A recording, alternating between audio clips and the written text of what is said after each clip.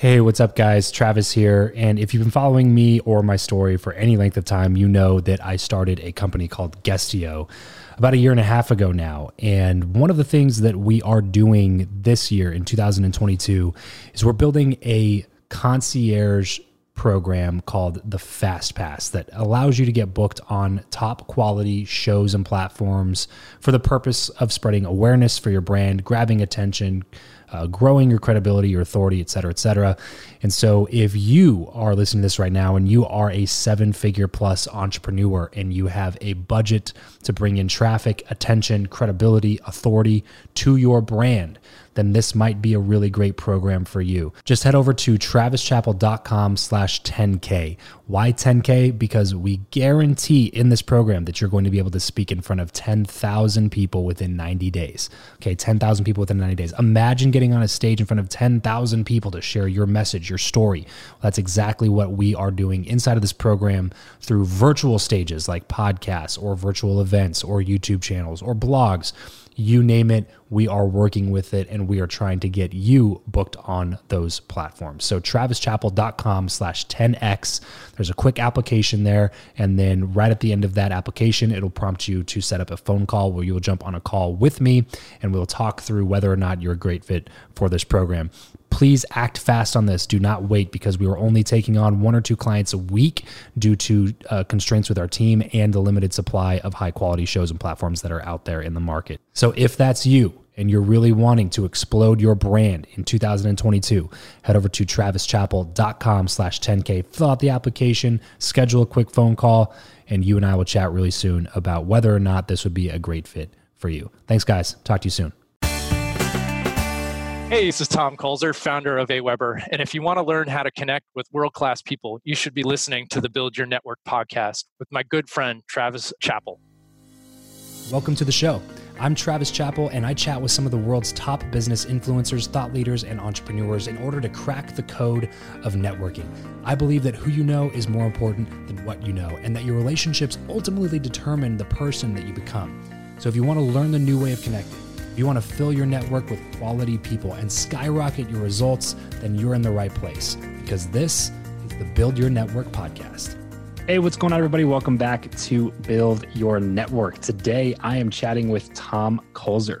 Tom is the founder and CEO over at Aweber, the leading email marketing automation platform for small businesses. Over the company's 20-plus year history, Tom has nurtured Aweber from a small startup to a robust organization that has enabled more than 1 million customers to grow their businesses.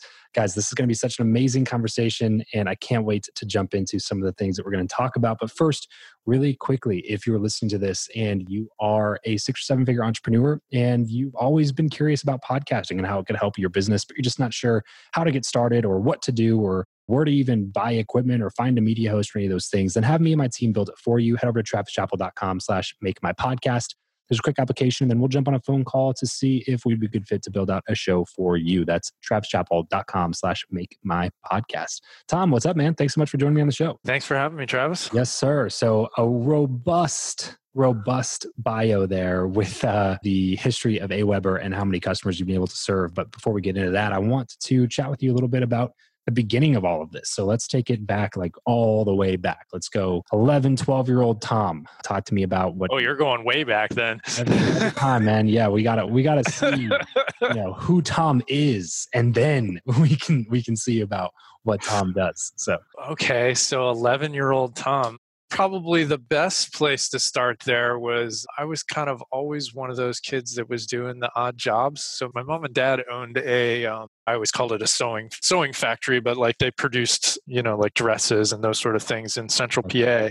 And before a lot of the garment industry was offshored to a great extent. And I was big into bicycling at the time, and I would ride myself, 15 miles or so to the factory each day. And it was a little factory in a little town in central PA. And I'd ride my bike there, and I'd work during the day doing all kinds of odds and ends. I usually worked with what was his name? Ronnie? Doing odds and ends around the facility, fixing stuff up and whatnot. Me being 11, 12-year-old little boy working in a factory full of women. I was very popular just in general. Everyone was always kind of like, I had 80 moms, basically, because everyone was always trying to look after me, make sure that I was okay.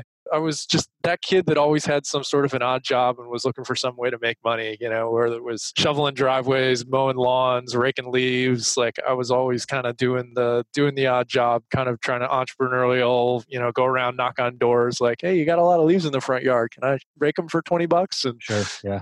I was not good at price setting back then because almost all of my customers paid me more than I asked for. Yeah. So always trying to make a buck though. I was always trying to fill my time with something I felt was useful, and not that I necessarily had something to spend it on all the time. It was just like, it was the thing that I did that it felt like the right thing to be doing. I was, I play as a kid too. Sure. I had lots of friends and that sort of stuff, but like, it wasn't, I don't really ever feel like my parents were pushing me to do it. It was just kind of like in my nature to just kind of always have some sort of odd gig. Back before the gig economy, You definitely seem to have that entrepreneurial itch, since the time that you were a kid. And I always find it interesting when people don't have like parents or a culture that pushes them towards those things where they just kind of do it. Do you think, or do you have an opinion on this, that entrepreneurship is something that is taught, or is it something that's just kind of born inside of you? I don't know, because I have such a cross-section of people that I know that own and run companies that, there's kind of three quadrants that I look at. Is there's like the entrepreneur that like started the company and has grown it over the years and really, grown with the company. And then there's, kind of the hired guns that are brought in to like run an established company, whether it's a big one or small one, but like to run a company to some extent. And then there's a lot of folks that kind of end up in leadership positions in companies as a result of like family businesses. And I think that's really common, and more common than most people realize, is that kind of family business dynamic where you might have grown up around your mom or dad's company and ultimately kind of, whether it was intentional or not, ended up, running that company on a day-to-day basis. And I think there's a lot of businesses like that in the US and around the world that people tend to overlook when you're thinking about kind of entrepreneurism. So I don't know. I think it can be taught just as much as it's kind of inherently in you. And I wouldn't say that it's like inherently in me. It was definitely a learning experience. Every day is a learning experience. But I would say it can both be learned as well as taught. I think it's more whether or not you achieve success with it in the long term is, there's so many factors that go into it. A lot of times I feel like it's luck, but the, just kind of that stick with itness, like not giving up kind of thing. And even maybe dropping a particular idea, but like trying a different idea, there's lots of businesses that there's lots of stories out there of big businesses that have started with one idea. It really was not making it. They were moments away from completely folding, and they like iterated and did something completely different. You can kind of see where the root is in their original company, but like completely different. And now they're like, gigantic companies. Yeah, because of a pivot that happened. So I'm curious as to how these entrepreneurial tendencies kind of started showing themselves to you as you started to grow a little bit older. So like later high school and maybe into the college years. Did you continue doing a lot of those things that you were doing as a kid? Yeah. So kind of going back again, like, my grandfather owned kind of sole proprietor, like excavation companies. So think bulldozers and backhoes and dump trucks and kind of stuff. And I'd always go work with him in the summers. And I was kind of his helper guy. And so I kind of grew up to some extent around these kind of small business experiences and just that like gritty, got to make it work kind of thing. And I think through high school, I went and got like kind of a normal job. I worked at, probably didn't have these out in Vegas, but I worked at a Sizzler for a long time. Oh, yeah. The kind of bad steakhouse-ish, if you want to even call it a steakhouse. They thought they sold steaks, but they weren't really steaks. It's a small town steakhouse. Yeah. I worked in an Olive Garden for a number of years, and I've done like all the jobs, whether it was waiting tables, doing cook, washing dishes. The thing that I did the most at Olive Garden was bussing tables. I loved that because I could just crank through it. I actually made more money than most of the waiters there because we got a percentage of tips. And I kind of figured out the system of like how to earn the most each night. So by the way that I bussed the tables and so forth. So it was kind of an interesting, like looking back on it, it was kind of like an interesting like economics lesson. For sure. In that, like, people that would tip you more, it's like, well, I bust your tables first. And then people that were kind of stingy or were bad waiters or, bad servers in some way, like they didn't get their tables bust quite as soon. So they didn't get as many tables during an evening shift. So it was kind of, whether it was intentional at the time, it was kind of one of those like microeconomic kind of experiences that later serves you well in running a business. But I think like eventually that kind of led me to AWeber where I am now. While I was going to college, I had two different majors. I started as mechanical engineering and then I switched to finance. And then I ultimately dropped out to start a software company. Go figure. But I was selling wireless modems on the side at like computer shows and those sort of things. And this is back before we all had iPhones and stuff in our pocket with high-speed bandwidth. And I had developed this automated email thing that ultimately became AWeber, which is the company now. So yeah, so it was kind of one thing after the other that kind of led, like I'd love to say there was a business plan and I intended to start AWeber. It was more that I kind of like had this idea. A bunch of people said they'd pay me for it. And I said, maybe there's a way to make some money while I'm in college here. And oh, wait, never mind. Let's drop out for a semester and run this AWeber thing. And then 22 years later, here we are. I wanted to kind of acknowledge you for a second too. You clearly have always had a strong work ethic in this entire story, the whole time we've been talking so far. That's been a recurring theme in your life, it seems, where you're always working, you're always putting in work and willing to put in work and do a good job with the work that you are doing. Do you attribute that to anything, or is that just kind of something that you just always kind of did it? Or was there a certain influence or a certain, belief system that made you do that? I don't know if there was like a super conscious one, but like, I had good parents growing up and my parents got divorced at actually right around that like 10, 11 years old age. So I had stepdad growing up and whatnot. And like all of my kind of parental figures were good influences on me overall. And they were hard workers and always wanted to do a good job and were very ethical about what they did. And I think that those, I'm sure it was intentional on their part. I don't ever really remember like sitting down and talking about ethics and working hard and those kind of things. Like kids don't remember that. It's just kind of, it builds up over time. You know what I mean? Kids learn so much just from what you do, not from what you say. I mean, it says a lot for the figures that you had in your life, because that was clearly something that you probably picked up from them just by watching their actions and the fact that they put in hard work and they acted with integrity and treated people well, and something that was obviously able to translate into your life effectively. Absolutely. So yeah, definitely have good parents. Thank you guys if you're listening. So let's chat a little bit more about AWeber. This was, 22 years is a long time for any business, but especially a email automation business that started 22 years ago. This was really the invention of email service providers, right? This was back, and that would be 1998 that you started. Yep. Is that right? Yeah, what we were doing back at the time didn't really exist, which was part of why I started what I started. I didn't really think of it as like inventing anything necessarily, but yeah, it was certainly, ahead of its time from that component. Now when I look back on it, like if you go to the Wayback Machine and look at our original website, it was pretty atrocious, but so was most of the web then. You had everything online. Yeah, exactly. Let's just put it this way. I had one of those little like animated credit card icons, if you remember back that far. So, awesome. It wasn't pretty, but everybody had one of those back then.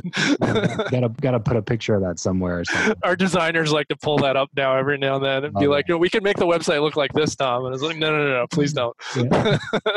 Just do a throwback year where it's just all 1998 stuff. Yeah. But no, like what we do now is so fundamentally different than what we did 22 years ago. It's not even remotely the same product. Just the name is the same. What we ultimately do, we send emails and we do a whole bunch of stuff beyond that now. But yeah, it's evolved a lot over the years. Talk to me about the benefits and struggles of building a software company. This is top of mind for me right now because, by the time this episode comes out, I will have launched my software. And I find the industry to be just so intriguing with the business model, the gross margins and all that kind of stuff, the things that it has to offer. Can you talk a little bit into the benefits of starting a software company, and then what were some of the big struggles that you had to overcome?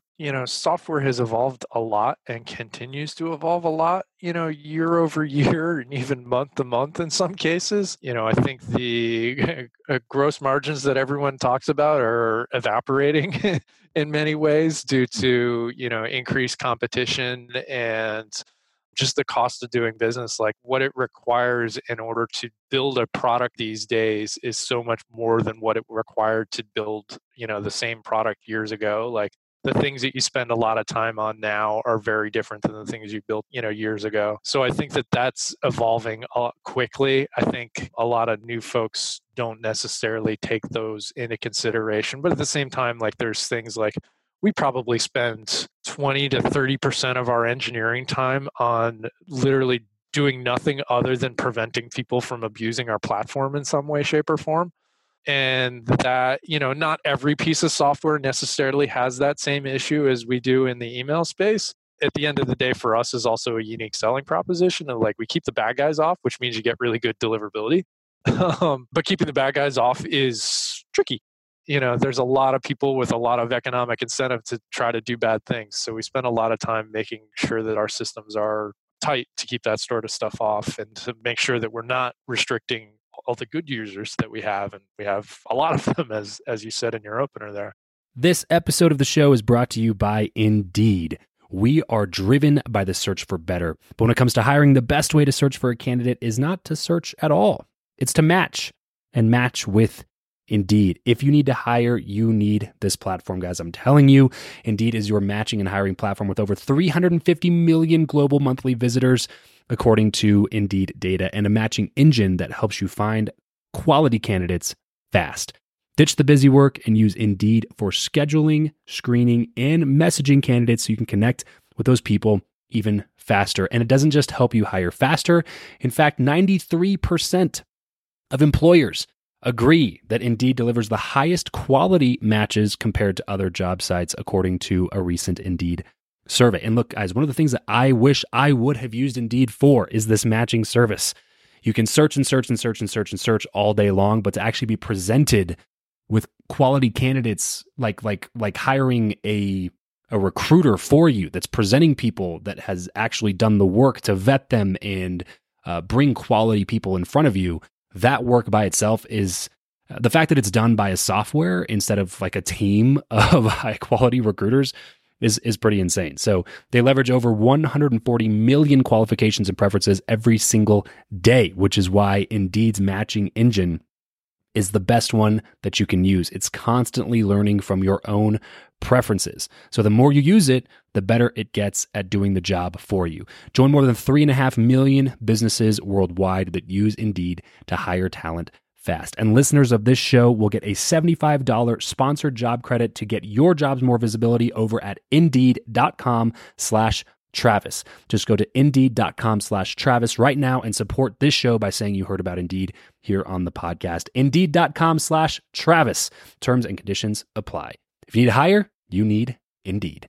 At the end of the day, like software is something where, particularly in a reoccurring SaaS model, software as a service model, it's a reoccurring base. So like it's very predictable, it's very measurable in many ways, so it has a lot of upsides and it definitely can scale, depending on what it is that you're selling with software. If you're just selling software, if there's some, human components along with it, I think there's more human components than many people realize, even just supporting your software. Like we, spend a lot of time and effort supporting our customers with our customer solutions team. Like we have 24/7 customer solutions operation. And like it both costs a lot, both in like just the hour, the base hourly paying the people, but also like in training, in tools, in all the systems that you do to, treat each of our customers as the individual that they are and not just like a monolithic number kind of thing. And I think that distinction shows when you do that right. And we've run a lot of customer service awards. So I think that comes through in a strong way. I think over the years, you kind of, what was it? You asked like, what were the pitfalls of growing a software company? Honestly, I think most people talk about too many of the positives and not enough of the negatives. Like the press in general and just the media overall, like kind of tends to like idolize entrepreneurship as this fabulous thing. And then like when people get into like the thick and dirty of it, they realize like it's not quite as glamorous as it necessarily seems. And I'm certainly not complaining by any stretch. I have a good life. But like, there's lots of minutia that you end up dealing with on a daily basis that most of the general public doesn't deal with, whether it's, hiring and people management and systems management and, dealing with vendors and, committing to contracts long term that you probably shouldn't have or you outgrow, and then you need to renegotiate and you get screwed as a result. Like there's lots of different ways that, that are kind of downsides. I think, from like a struggle, like, one of my early struggles and kind of biggest mistakes, if I went back to like the early days, was like, frankly, not hiring soon enough. As like a new business, I had the revenue and I was still running everything, but because my hair was like on fire with trying to run everything, I didn't dedicate the time or take the time to learn the best way to like hire someone initially. And that always seemed like a big scary thing to me. So I just kept putting it off and putting it off and putting it off until at a certain point I just had to do it. There was just no way about it. But like a year and a half to 2 years into having started AWeber with several thousand customers, I finally hired my first person. What was the position you hired first? Customer solutions. And I had so many customers at the time that like I'd spend all day, helping customers. And then like in the evenings I did marketing and accounting and, sales and all the other, website building and software development, all the other things that went into like building what I was building at the time. Because I literally did the vast majority of myself. There's a little bit that was subcontracted, but 90% of it was me. So I think that's like, it's those toils that both in hiring sooner, but also just the toils and struggles that you have as an early entrepreneur, I don't think get talked about enough in the general media, and that everybody just looks at everybody as like, oh, well, they're successful. Like that just happened overnight. It's right. I didn't take a day off for like, almost 10 years, like literally no days off. So I was working in some way, shape or form every single day, but at the same time, like I don't look at work as necessarily work. And I even talk about that with my wife now. Like my wife will go and watch like a TV show in the evening. Like I'll sit down at the computer again. And it's like, cause it's fun to me. And I'm not like working on a particular project thing. It's like, I'm hacking around at something. I'm working on a comp for something or, researching something. Like, it's the stuff that like stimulates my brain and is interesting and entertaining to me. It's not like something that I consider like work. I'm not like punching in and punching out. I think that's probably the biggest distinction that makes like a really successful business owner and someone that doesn't, is like do something that you're passionate about, help people that you care for. I think generally the results come as a result of having focused on those things first. Let's kind of shift the conversation a little bit here and chat about relationship building for the last few minutes. This is a question, Tom, that I've asked every single person that's come on the show. And so I'm curious to hear what your answer would be. Do you believe that who you know or what you know is more important, and why? Yes. It's do I have to pick one? Right. It's always a combination, but I make people pick one though. If you had to say it's 49-51, which one's 51? I would say it's what you know, because what you know helps you know different people as a result of that. Like no one wants to know like an empty vacuum, like an empty vessel, I think is the right phrase there. Like, so being a resource for other people, you can have friends and be social and that sort of stuff. But like at a certain point, like the who you know is also like, well, what can I do for other people? In what way am I beneficial, to them and can connect them to other people or help them out in whatever struggle that they have. So I think that the what you know starts first, and then the who you know kind of is a byproduct of what you know. Have there been any relationships that you've had along the way, whether it be like a mentor or even a vendor or an employee, or any relationships along the way that you really look at as being like, man, I don't know how I would have been able to get to, this place or to this opportunity if it weren't for this person? Yeah, I could definitely name a couple of people that are, one particular guy that pops to mind. His name's Paul. He lives in northwestern PA, and he really helped, connect me to different professional organizations that have been very valuable for me, both as who I know as well as what I know, and kind of my own personal and professional growth over the years. And that, it's funny, that relationship came about as a result of an email newsletter that I started before I started AWeber, and was a function of what I know was how that relationship originally came about. It was like a marketing newsletter. it was like a curated thing, and I was just like the curator, and people would submit questions and so forth, and he was a subscriber, and we just I don't even remember exactly how we hit it off initially, but it was emails back and forth, and I hadn't met him for years until I finally met him at a professional conference that we got together at, and it was like, meeting your best friend, 15 for the years first ago. time. Yeah. So yeah, it was pretty cool. Well, that's the interesting thing about relationships, man, is like you never know how they're going to come about, when they're going to, affect your life, in what type of magnitude or to what degree. It's just the consistent act of being willing and open to have the conversations with those people and continue to add value back and forth that ends up producing a lot of amazing results in your life that, without those people being there, that you probably would have never had. You know what I mean? They're just those sharpening type of relationships that turn you into a better version of yourself that's capable of doing more and achieving more and reaching the goals and dreams you have set out for yourself. Absolutely. I think the people that are, like I tell our team, I talk about it with our team on a regular basis, like do one thing that scares you every day. Because like if you're doing something that's not scary, it's probably something you've already done before, and it's probably not going to grow you much. Whereas if you're doing something scary, it's probably something you've never done. It's going to have some sort of impact, good, bad, or otherwise, and is likely to change you in some way that you can't predict. So, try to do something scary a little every day. And that's, put yourself out there to speak more, or go on, shows like this, or just walk up to some random stranger at a, professional outing and introduce yourself. You really never know. You sit on an airplane, talk to the person that's sitting next to you. You never know who they are. I've met some fascinating people on airplanes. You really never know. You just have to be open to those opportunities. Absolutely. I want to ask you this question as as you being a very successful tech CEO, how do you go about creating good relationships with two really core groups of people, your customer base and your employees? Do you have any strategies on maybe leadership or communication that would help people build better relationships with their customers and their employees?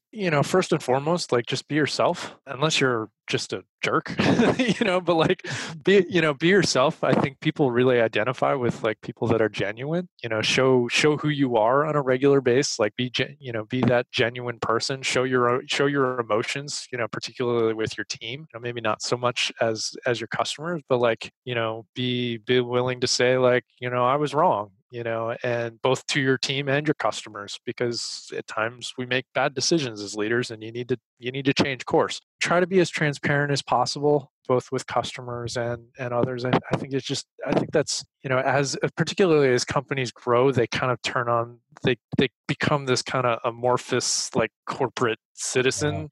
Right. And it's like, you want something to be bigger than you, but you at the same time, like you don't want it to become this like personality-less, like just kind of blob. Yeah, you can't completely abandon the values that helped you build the foundation, right? Exactly. And that's why and then like you get married to them and then they end up being a completely different person. You know what I mean? It's like, exactly. You advertised something that was different than the product was. Exactly. I think it's just show up and be your genuine self. I think is more than anything what you really need to do to help connect with both of those audiences. So at the end of the day, they're all people. Just connect with people. So it's part of our overall vision. Like AWeber's vision and mission is connect people in remarkable ways. Notice none of that is email. There's no email in there. It's just connecting people. And while we do that predominantly with email currently, we also connect with people in a lot of other ways via social channels, via offline, via phone calls, via, in-person conferences, you name it, are connecting with folks and helping millions of people around the world every day. So it's really cool to be able to have that impact. That's the thing that gets me up every day. And I like to think that that's the thing that most of our team gets up every day for as well. It's not just like getting paid. Well, Tom, this has been such a fun conversation. Let's go ahead and move on to the last segment here, something I like to call the random round. Just a few quick random questions, quick random answers. Ready? Sure. What profession other than your own do you think that it would be fun to attempt? I'd love to be a snowboard guide, like a back mountain snowboard guide. totally random. How do you like to consume content? Books, audiobooks, blogs, podcasts, videos? Yes, all of the above. I read a lot, not as many books as I would like to, but I read like a lot of online articles. I read a lot of email newsletters, and I watch a lot of YouTube, a lot of like informational YouTube. If you could sit on a park bench with somebody, past or present, chat for an hour, who would it be? My 18-year-old self. That is a good answer. Give us a glimpse of your morning routine. I wake up and I eat breakfast, read a little bit of news. I try to eat breakfast outside when I can, when the weather's nice. It always just kind of helps because I sit inside all day. Spend maybe 20 minutes or so reading emails when I sit down at my desk and answering emails to like unblock anybody for the day that might be blocked by something that they sent me overnight or late in the afternoon the day before. And then after that, I jump into my to-do list. And the to-do list is something that I usually set out the night before, like before I go to sleep. I mark the things on I use OmniFocus for kind of to do project management, and I mark each of the things that are most essential for me to get done the next day. And I have that outlined before I even start the next day. What is your go-to pump-up song? MGMT Kids. Oh, that's a good one. What is something besides, like putting business aside, what's something that you're just not really good at? People management. Oh, putting business aside? Yeah. Taking business out of the equation. For instance, I suck at folding clothes, but I try to do the laundry from my wife as like helping you out today type of a thing. It's like my wife would tell me I'm bad at that, but she would say I'm intentionally sabotaging it so I don't have to do it. That could also be a very subconscious thing for sure. It's just selective. Suck at? Bad. Sitting still.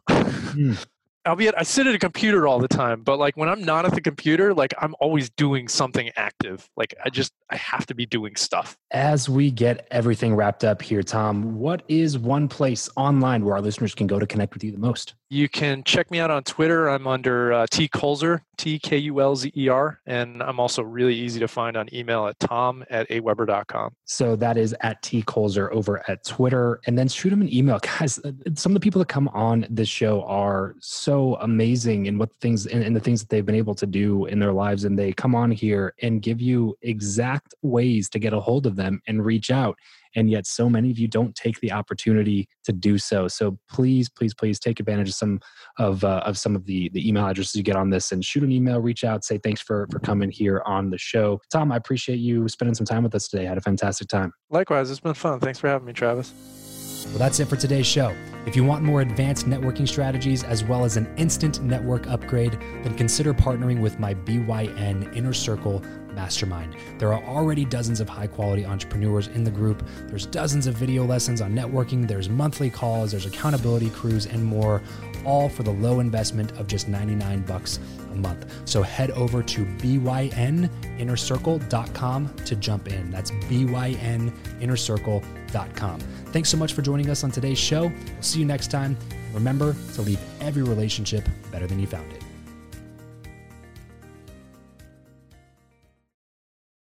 Say goodbye to your credit card rewards. Greedy corporate mega stores, led by Walmart and Target, are pushing for a law in Congress to take away your hard-earned cash back and travel points to line their pockets. The Durbin-Marshall credit card bill would enact harmful credit card routing mandates that would end credit card rewards as we know it. If you love your credit card rewards, tell your lawmakers, hands off my rewards. Tell them to oppose the Durbin-Marshall credit card bill.